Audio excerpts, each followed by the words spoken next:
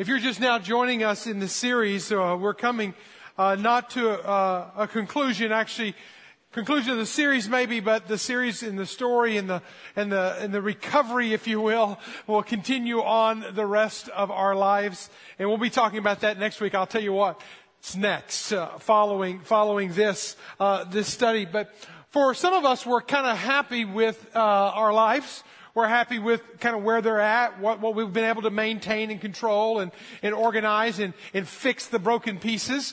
But there's some of us that are still struggling with that 10 to 15 to 20% that we can't put our arms around. And this is just a quick fly-through review for those who haven't been with us. But in that struggle with that last bit, some of us have become complacent with that. We're fine. In fact, that's our last little part that we're going to hold on to for ourselves. Hey, God, I've given you 85% of me. Let me keep the rest for myself. And we kind of get happy with that and content with that. And we kind of justify that. Or we say, hey, after all, I'm human, therefore I'm never going to be perfect. And no, you're not going to be perfect. I'm not going to be perfect. But it doesn't give us an excuse to continue on in some areas of brokenness, in some areas of stuckness that we really should be having some victory in, especially after this many years of quote unquote walking with God. We should be progressing forward further down that track, but we become, again, complacent, content, we've given up, or we just have beaten ourselves up because we can't seem to get victory in this. And what are these areas? These areas where we get stuck. One is a dark alley. These are emotional wounds that we've gone through in our life, we've experienced somewhere in our life, sometimes decades ago, but we experience them nonetheless, and through experiencing those have held us captive, and we can't seem to get past them. They're holding us back. We tend, if we don't find full recovery and victory from that, we tend to then pass on those wounds, sadly. Whether it's a temper, whether it's a way we process through things, it's a feeling, it's a way we even do sexuality. That tends to be passed down in an unhealthy manner. And so must be aware of that. Also detours. We face detours all the time. All right, whether it's pride, possessions, or progress in life, success, silver, sex, whatever you want to call it, these are the things that grab a hold of us, get us off track, and get us on a wrong track, and get us on that detour, and we're, again, get stuck in that element.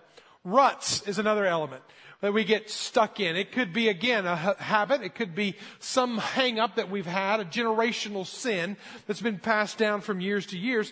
These are areas we get stuck in. Another one that's shamefully shouldn't even have to mention this one. But it's so true. We get stuck, we get stalled. And we get stalled in our ability to be able to say no to God. When God says, this is the path I want you to go, and we say, no, I don't want to go that path. Or we go a path and we say, God, would you bless the path that I've chosen to go?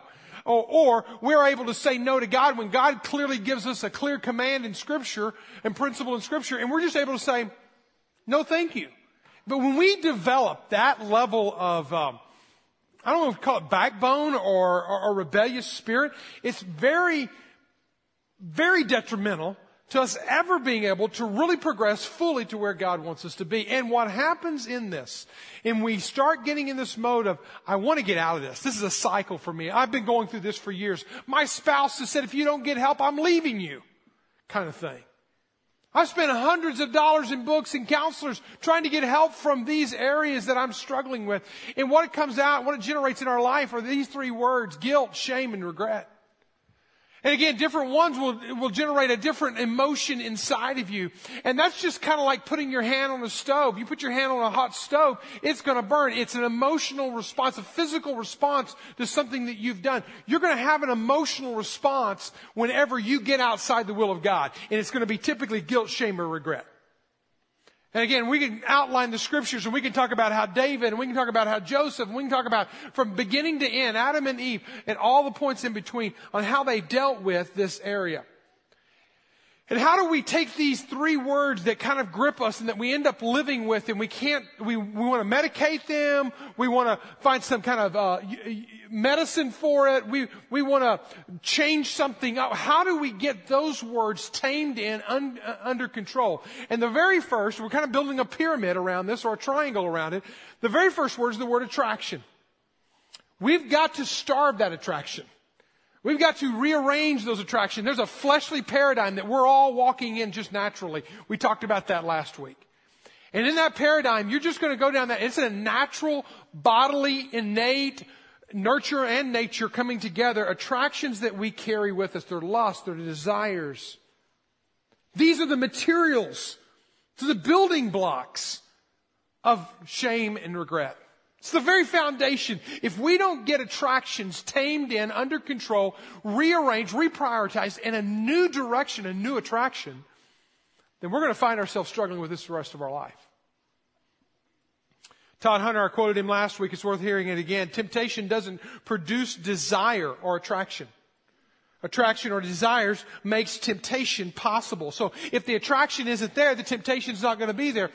To beat temptation, I need to reorder my desires. Hang on to that phrase. And you need to be asking yourself throughout this message and throughout the rest of this time and throughout the rest of your life, where are my desires? What do I need to reorder? How do I need to restructure? How do I need to get new desires and attractions? Because the ones that I'm on lead me to shame, regret, and guilt. How do I get off of this? For example, I can remember in junior high even, that I had some good friends that started drinking. Started playing quarters and started doing different kinds of shots and kind of stealing beer from their parents' refrigerators and all that kind of stuff. And so we started having beer parties when I was in 9th grade. Now I can remember I wanted to be cool with all the other kids in 9th grade. And so what I did is I went to the party and they grabbed a beer and they gave me a beer. And so I started to jug that beer down. It was like vomit, to be honest with you. It tasted horrible. I got halfway through it, kept telling myself, you got to drink it to be cool. And I kept trying to down it, and it was horrible tasting. And I got halfway through it, and I put it down. My friend said, you got to acquire a taste. You got to acquire a taste. Okay, I've never acquired the taste. I've tried it in so many different forms now. I've given up. I don't drink alcohol, not from a conviction point of view, but just because it's nasty vomit. That's all I think about it. Saves me a whole lot of money too, and a whole lot of shame, guilt, and regret that could come out of me misdrinking and abusing something like that. But acquiring the taste is the key phrase there. There's so much of this world that we don't have to acquire the taste for. It just comes natural to us. But there are things in this world that we will acquire a taste for. Why don't we acquire a new taste? Why don't we get on a new track, a new paradigm? Galatians chapter 5 verse 16 says, let the Holy Spirit, and this is what I said last week, and that last week's message was the key to it all. Let the Holy Spirit guide your lives. Then you won't be doing what your sinful nature craves, desires, lust after. So again, last week we talked about just this one base word. If we don't get attractions reordered, if we don't get desires reordered, if we don't get a new desire, a new attraction in our life, then we're going to be messed up. And we're going to be struggling with this, again, this self-deprecating lifestyle for the rest of our lives. So we're going to have a new desire. I think Psalms gives us a great, one simple idea on what that new desire should look like. Psalm 37 verse 4, worth memorizing. Delight yourself in the Lord, and He will give you the desires, the cravings of your heart. Whoa, Mike, you just talked about cravings and attractions and desires being bad and evil and ungodly and of the flesh and of nature and all that kind of stuff. That's right. If you have a new relationship with Christ, if you have a delight in the Lord, if you have a love relationship with God, guess what? You're going to have new desires. And guess what God's going to want to do? He's going to love doing. He's going to love giving you your desires. But until you get the attractions, the desires, the lust tamed in, under control, rearranged, starved out, and built in new desires into your life, then it will be hard. Life principle for you, new desires requires a new love. When you have a new passionate love for Christ, guess what? A lot of those desires for the things of the world, they won't be there. Guess what? Here, guys, listen to this. You have a new, passionate love for your wife. All of a sudden, all the other women, beautiful women, younger women, whatever women that are out there, all of a sudden, you don't even see them anymore. Because you are so madly in love with the wife that God gave you, and you see her as a favor from God. All of a sudden, again, what you've just done is you've reordered your attraction. You just put it in the right order. And I want to give you the second word today that we're looking at. Again, just building a pyramid or a triangle, if you will, to try to overcome this. It's the word opportunity. This opportunity that we deal with on a regular basis, because they're out there. They're going to be out there. They're going to be all around us. And listen, I'm the kind of guy who likes an adrenaline rush. I like to live life on the edge, but there's living life on the edge for fun, and then there's living life on the edge and just being outright foolish. All right, if you're going to go parachute, if you're going to bungee jump, if you're going to do things like that, hey, that's a great adrenaline rush. Go ahead and do that. But if you're going to see how close you can get to an affair, you are being stupid. You're getting really close to trouble. If you're going to get yourself as close to financial bankruptcy, and you don't go in saying that, but you go in spending, and you never get that spending under control, and you're spending more than you're making, and you just, all of a sudden you're going to get so close to the edge, and all it's going to take is one bad day on the job, one bad day in the market, one bad day, and all of a sudden your notes are going to be recalled, and all of a sudden you're in a different situation. And there's going to be opportunities that are out there. One of my mentors growing up was Adrian Rogers in ministry. He had this same passion, desires every other man had. And he said when he was in college, he had this one statement written above his desk. He who would not fall ought not walk in slippery places. He who would not fall ought not walk in slippery places. Listen, don't see how close you can get to an affair, to bankruptcy, to losing your job, to losing your integrity, to losing your temper. Don't see how close you can get. Back away from it. Run from it. Because those opportunities are there, we're going to have to make sure that we avoid the opportunities that are out there. And if the opportunities and attractions ever meet up, and you don't have new attractions, and you don't have your opportunities all in line, guess what? You're setting yourself up for a horrible situation. Let me play out a scenario with you. Let's just stay on that whole adultery relationship thing. If you all of a sudden find yourself attracted to someone, you find yourself kind of thinking about this person more than you're thinking about your spouse. You find yourself drawn into this person and flirting with them. Oh, we're just flirting. We're just friends. You find yourself doing that kind of maneuvering, and all of a sudden they find themselves enjoying that. All of a sudden what was not an opportunity before becomes maybe an opportunity. Opportunity and attraction, when they come together, are a deadly force. A great book I read for this series, Shirley Glass's book, Not Just Friends, talks about the progression of an affair, how it starts as just friends, and then it moves beyond that, and then it moves to the disaster and the cleanup that follows it. Shirley Glass is a counselor, has been counseling people who've gone through affairs for a long time, did a lot of research in this, and this is one of the statements that she made in the book. General principle is that interest creates opportunity, or attraction creates opportunity. Conversely, lack of interest creates a blindness to opportunity. Now, this is true in this is not just sexual deviations, okay? We talked about some of that last week. This could be in any area. This opportunity word here is going to be our key word for today, because we got to get this under control. There's so many opportunities out there for you to make more or lose more money. There's so many opportunities out there for you to get ahead. If you're not careful, you'll compromise your integrity getting ahead. There's so many opportunities out there in your addiction field that if you're not careful, you'll find yourself sucked in. Beware of the opportunities. Take your Bibles, be finding the book of Ephesians, chapter 4. I want to take one of these opportunities. I want to take one of these areas that we talked about last week, emotional inflammation, if you were here. I want to talk about it as one of the areas that people get stuck in, because even Paul was talking about. And if you really read it through the lenses of how we can get stuck in this area, you can see how he addresses it. In just 2 verses, he gives 4 imperative commands, and we get 3 lessons on how to deal with anger. All right, anger is a natural emotion. Anger is natural. Anger is acceptable under certain guidelines. You find God angry. You find Jesus angry. So from that alone, I'm going to say that anger is acceptable. Now, there is unacceptable anger. And so what Paul does here in a matter of 2 verses is he brings it out and he says it like this. Ephesians chapter 4, he gives us the guidelines for being angry in 2 verses.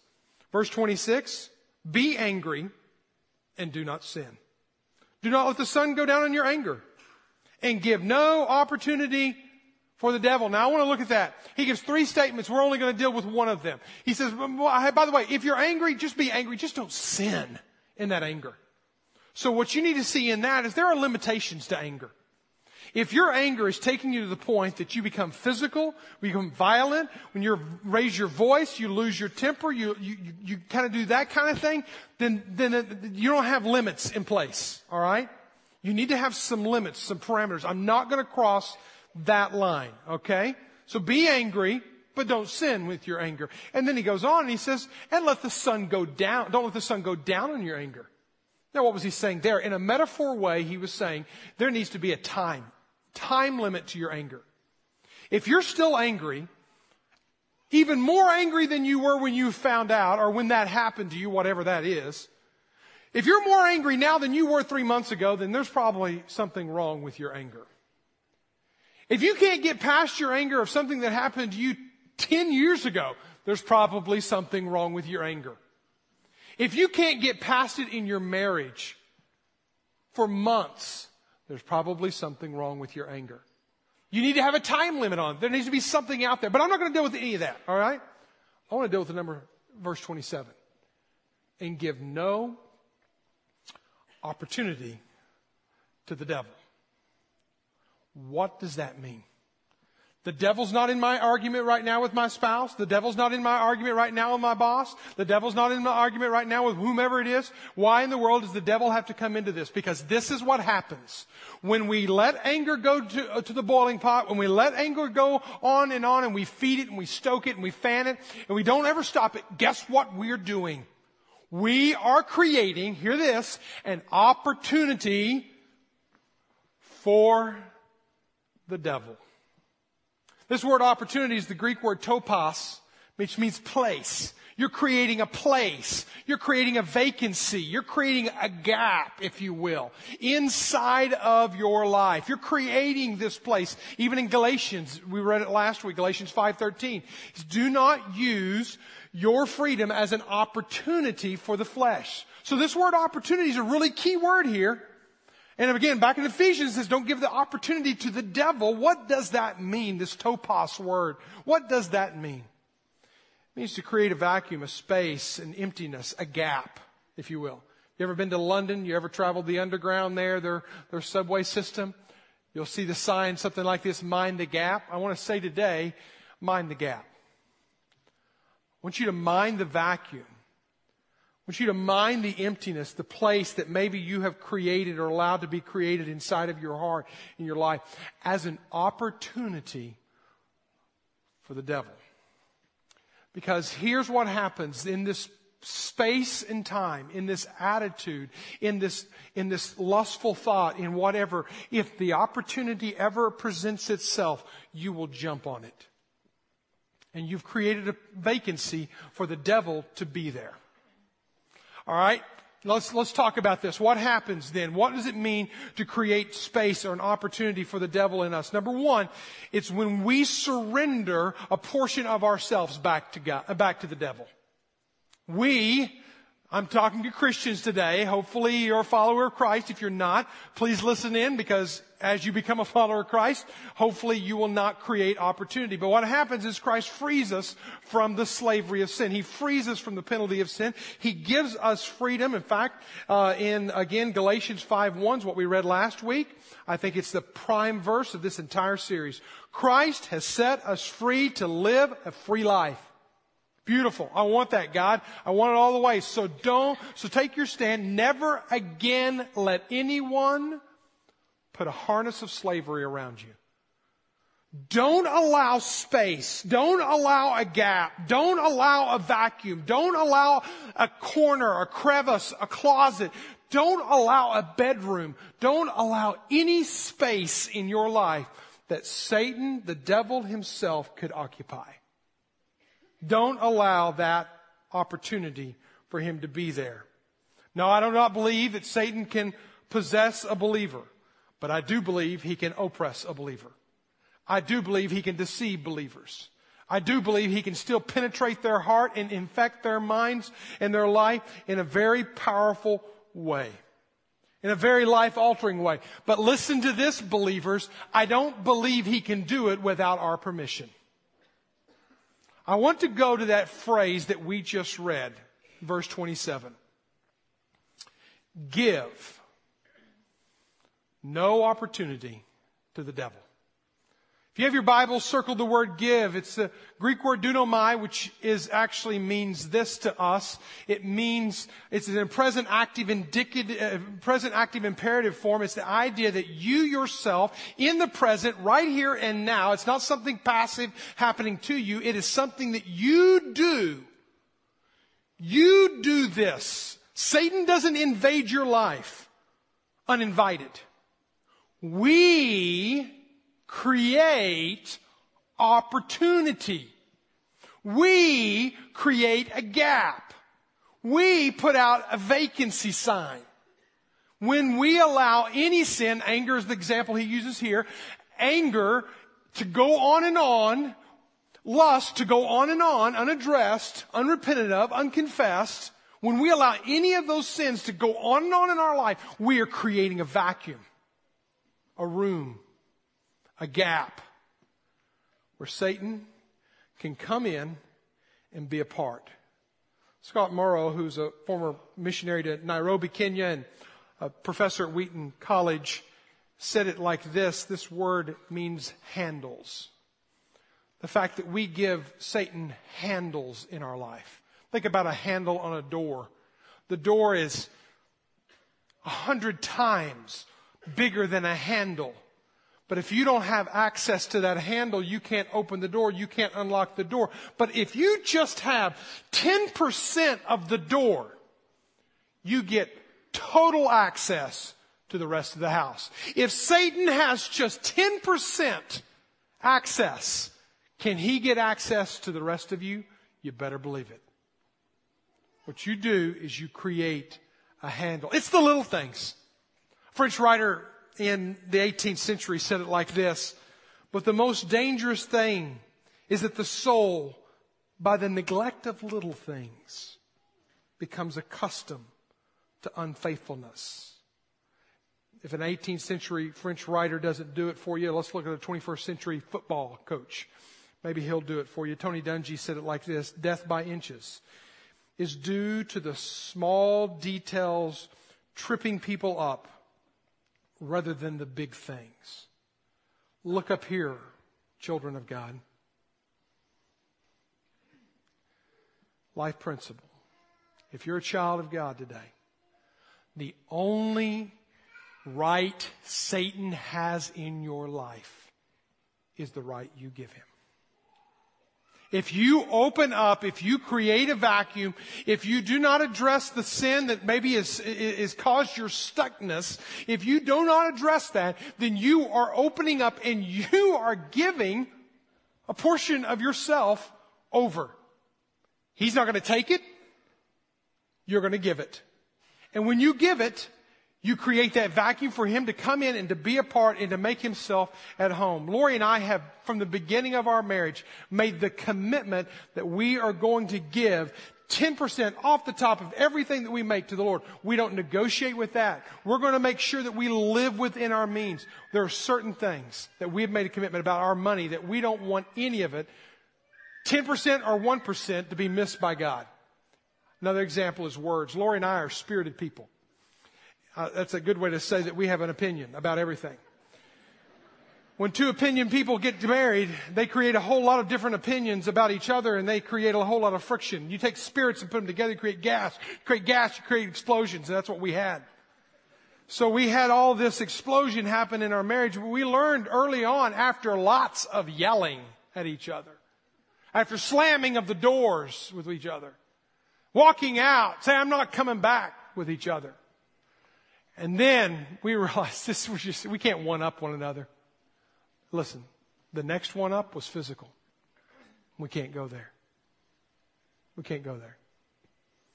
So we started putting parameters around how we say, what we say, when we say it, all that kind of stuff, because listen, I don't want to give an opportunity for the devil to have all of my life by just not being able to control my words. There's not a whole lot of people in this world that have hurt me deeply. I could probably count on one hand some wounds that I carry that I have to deal with all my life. I'll have to deal with them. But I can only count a few people that would fall into that camp. When I was a sophomore in high school, I had a sophomore in college, I had a run-in with one of the situations that I'm referring to now as a wound. And in that run-in, on September 25th in 1988, at 10:30 at night in my dorm room, I wrote this letter. I wrote all that out. I wrote a 2.5-page letter, and I included some other things in there. And it wasn't just a matter of me speaking my mind. It was not that. In fact, I will say that this letter contains a whole lot of truth because there was a whole lot of lies being spoken. And there was also some grace. Because my appeal, my plea was that this would not stay this way. I want reconciliation. I want to be right. I want us to be right. I want us to be whole. But right now we cannot be whole with the way things are. That was my sophomore year in college. I wish to say it got better, but this letter was written to the same person in March 27th, 2009. Now I know some of y'all are itching to know who they are, and I'm not going to tell you who they are. If you know my story, some of y'all will know who it is, but that's not important. That's not what I'm trying to point out. I'm trying to point out that these were real wounds that hurt really deeply. And writing the letters, and each of those letters contain both grace and truth. Truth and grace. This needs to be stated because this is truth, and this needs to be stated because I want better relationship here. This isn't right. We aren't right. We've got to make this right. And I can tell you right now that it's not any better. But what is better is my own heart. I feel so much more freedom to live and to love and to correct for the future moving forward in my own family.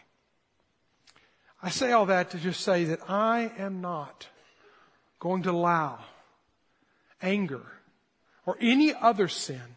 I pray to God to create a vacuum that Satan can move in. I'm not going to give him that much space. I'm not going to give it to him. Me giving it to him. I'm not going to do that.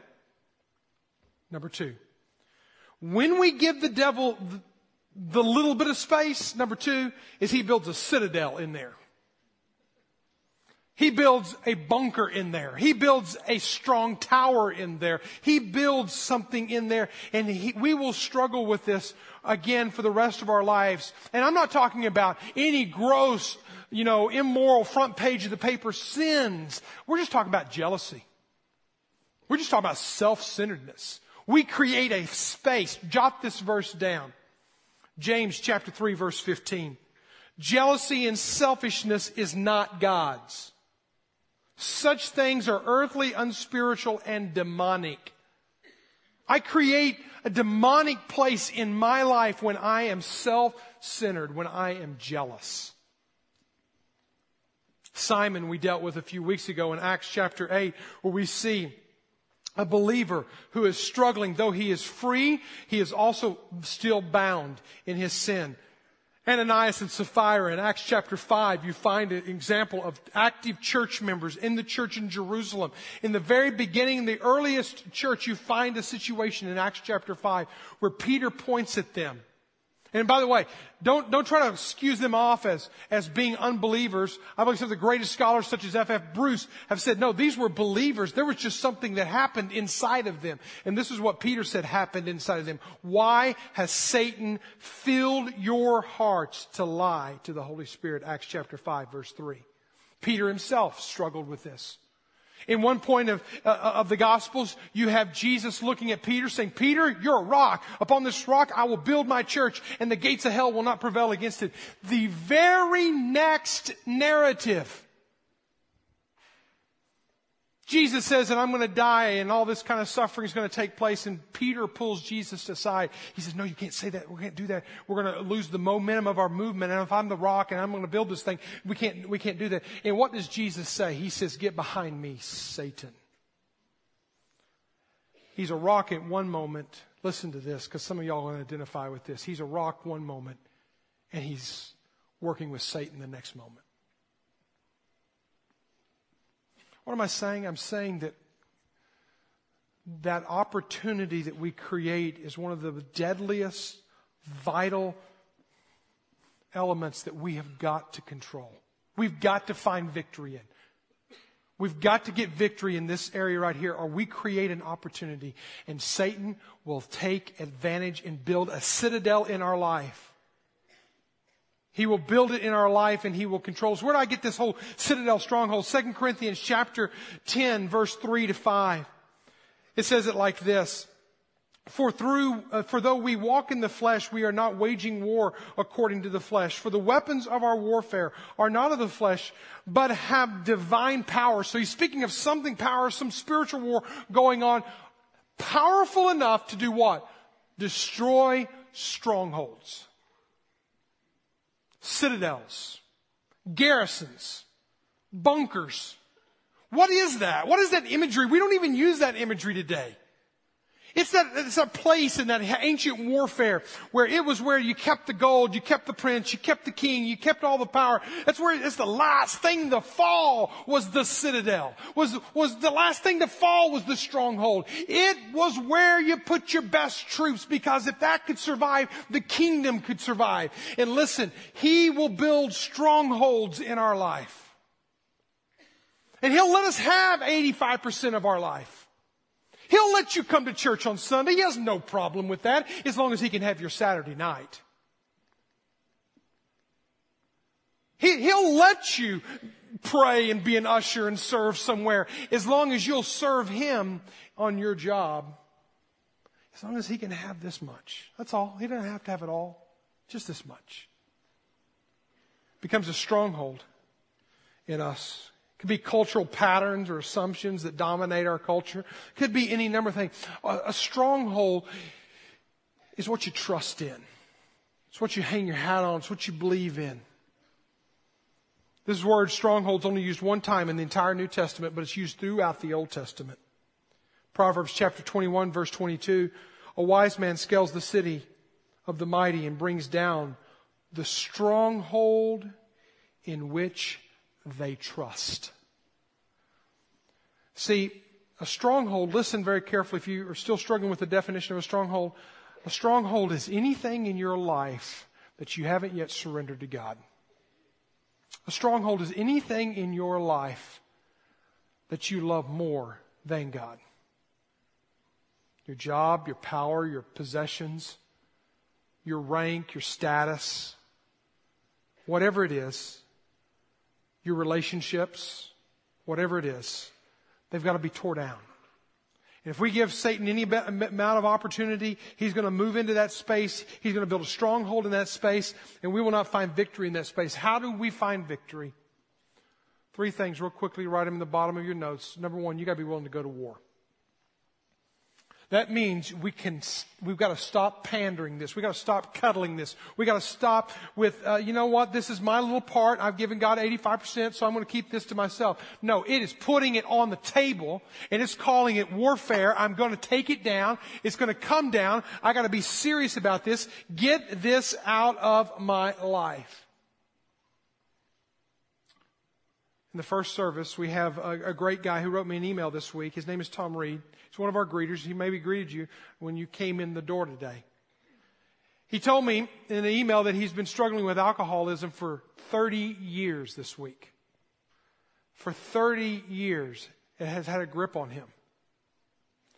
He says, but really, the alcohol is not the issue. For 30 years, he's been free of drinking, but yet he still goes to AA meetings. because he realizes that this has been such a powerful stronghold in his life. He will continue to fight it for the rest of his life. He says it's really been about me. The I of ism is about myself. It's about me. And if I'm going to have freedom, if I'm going to break through this, I've got to attack it as if it is war. Most breakthroughs won't happen until there's a breakdown. Hopefully you won't reach that point. Number 2, let Christ be your commander in chief, Savior and Lord in the battle. You're not going to white knuckle this. I've said this so many times. If there's not a relationship, a personal relationship with Jesus Christ, you're missing it. You will not counsel your way out of this. You will not medicate your way out of this. You will not motivate your way out of this. You will not, unless there's a relationship with God Almighty through Jesus Christ. Let Him be a part of your life to give you the victory in your life.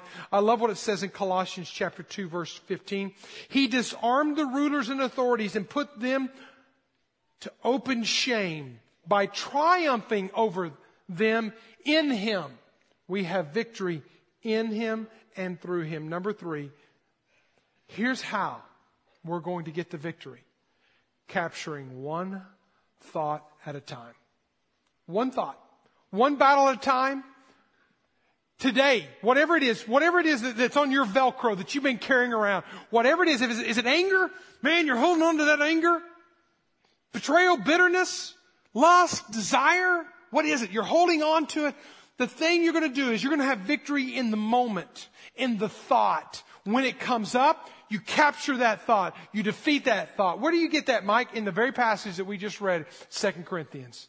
It says, capturing every thought and making it captive to Christ. Take every thought captive to obey Christ. It comes down to the individual thoughts of our life. I mentioned that last week. So a thought, reap an action, sow an action, reap a habit, sow a habit, reap a character, sow a character, and you reap a destiny.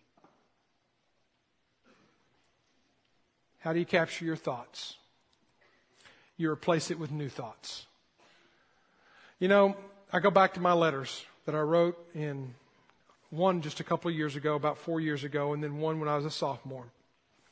I wish I could say that these letters brought my broken relationship back together. They didn't. In fact, I'll say this. The person who received these letters is still far from me and far from God. And I think of them a lot. I pray for them when I think of them. I wish I could fix, this is differentiation, their problem, but I can't. I got my own problems to fix. But here's the good of it all. Even though it's not fixed, we're not fixed, even though that's not fixed, I have found freedom and victory. I can see this person now and my blood doesn't boil. I can see this person now and go up and shake their hand and greet them and engage them in a meaningful conversation. It's awkward, I have to say that, but I'm free. And that's what we're looking for, is freedom in your life and in my life. Would you bow your head with me?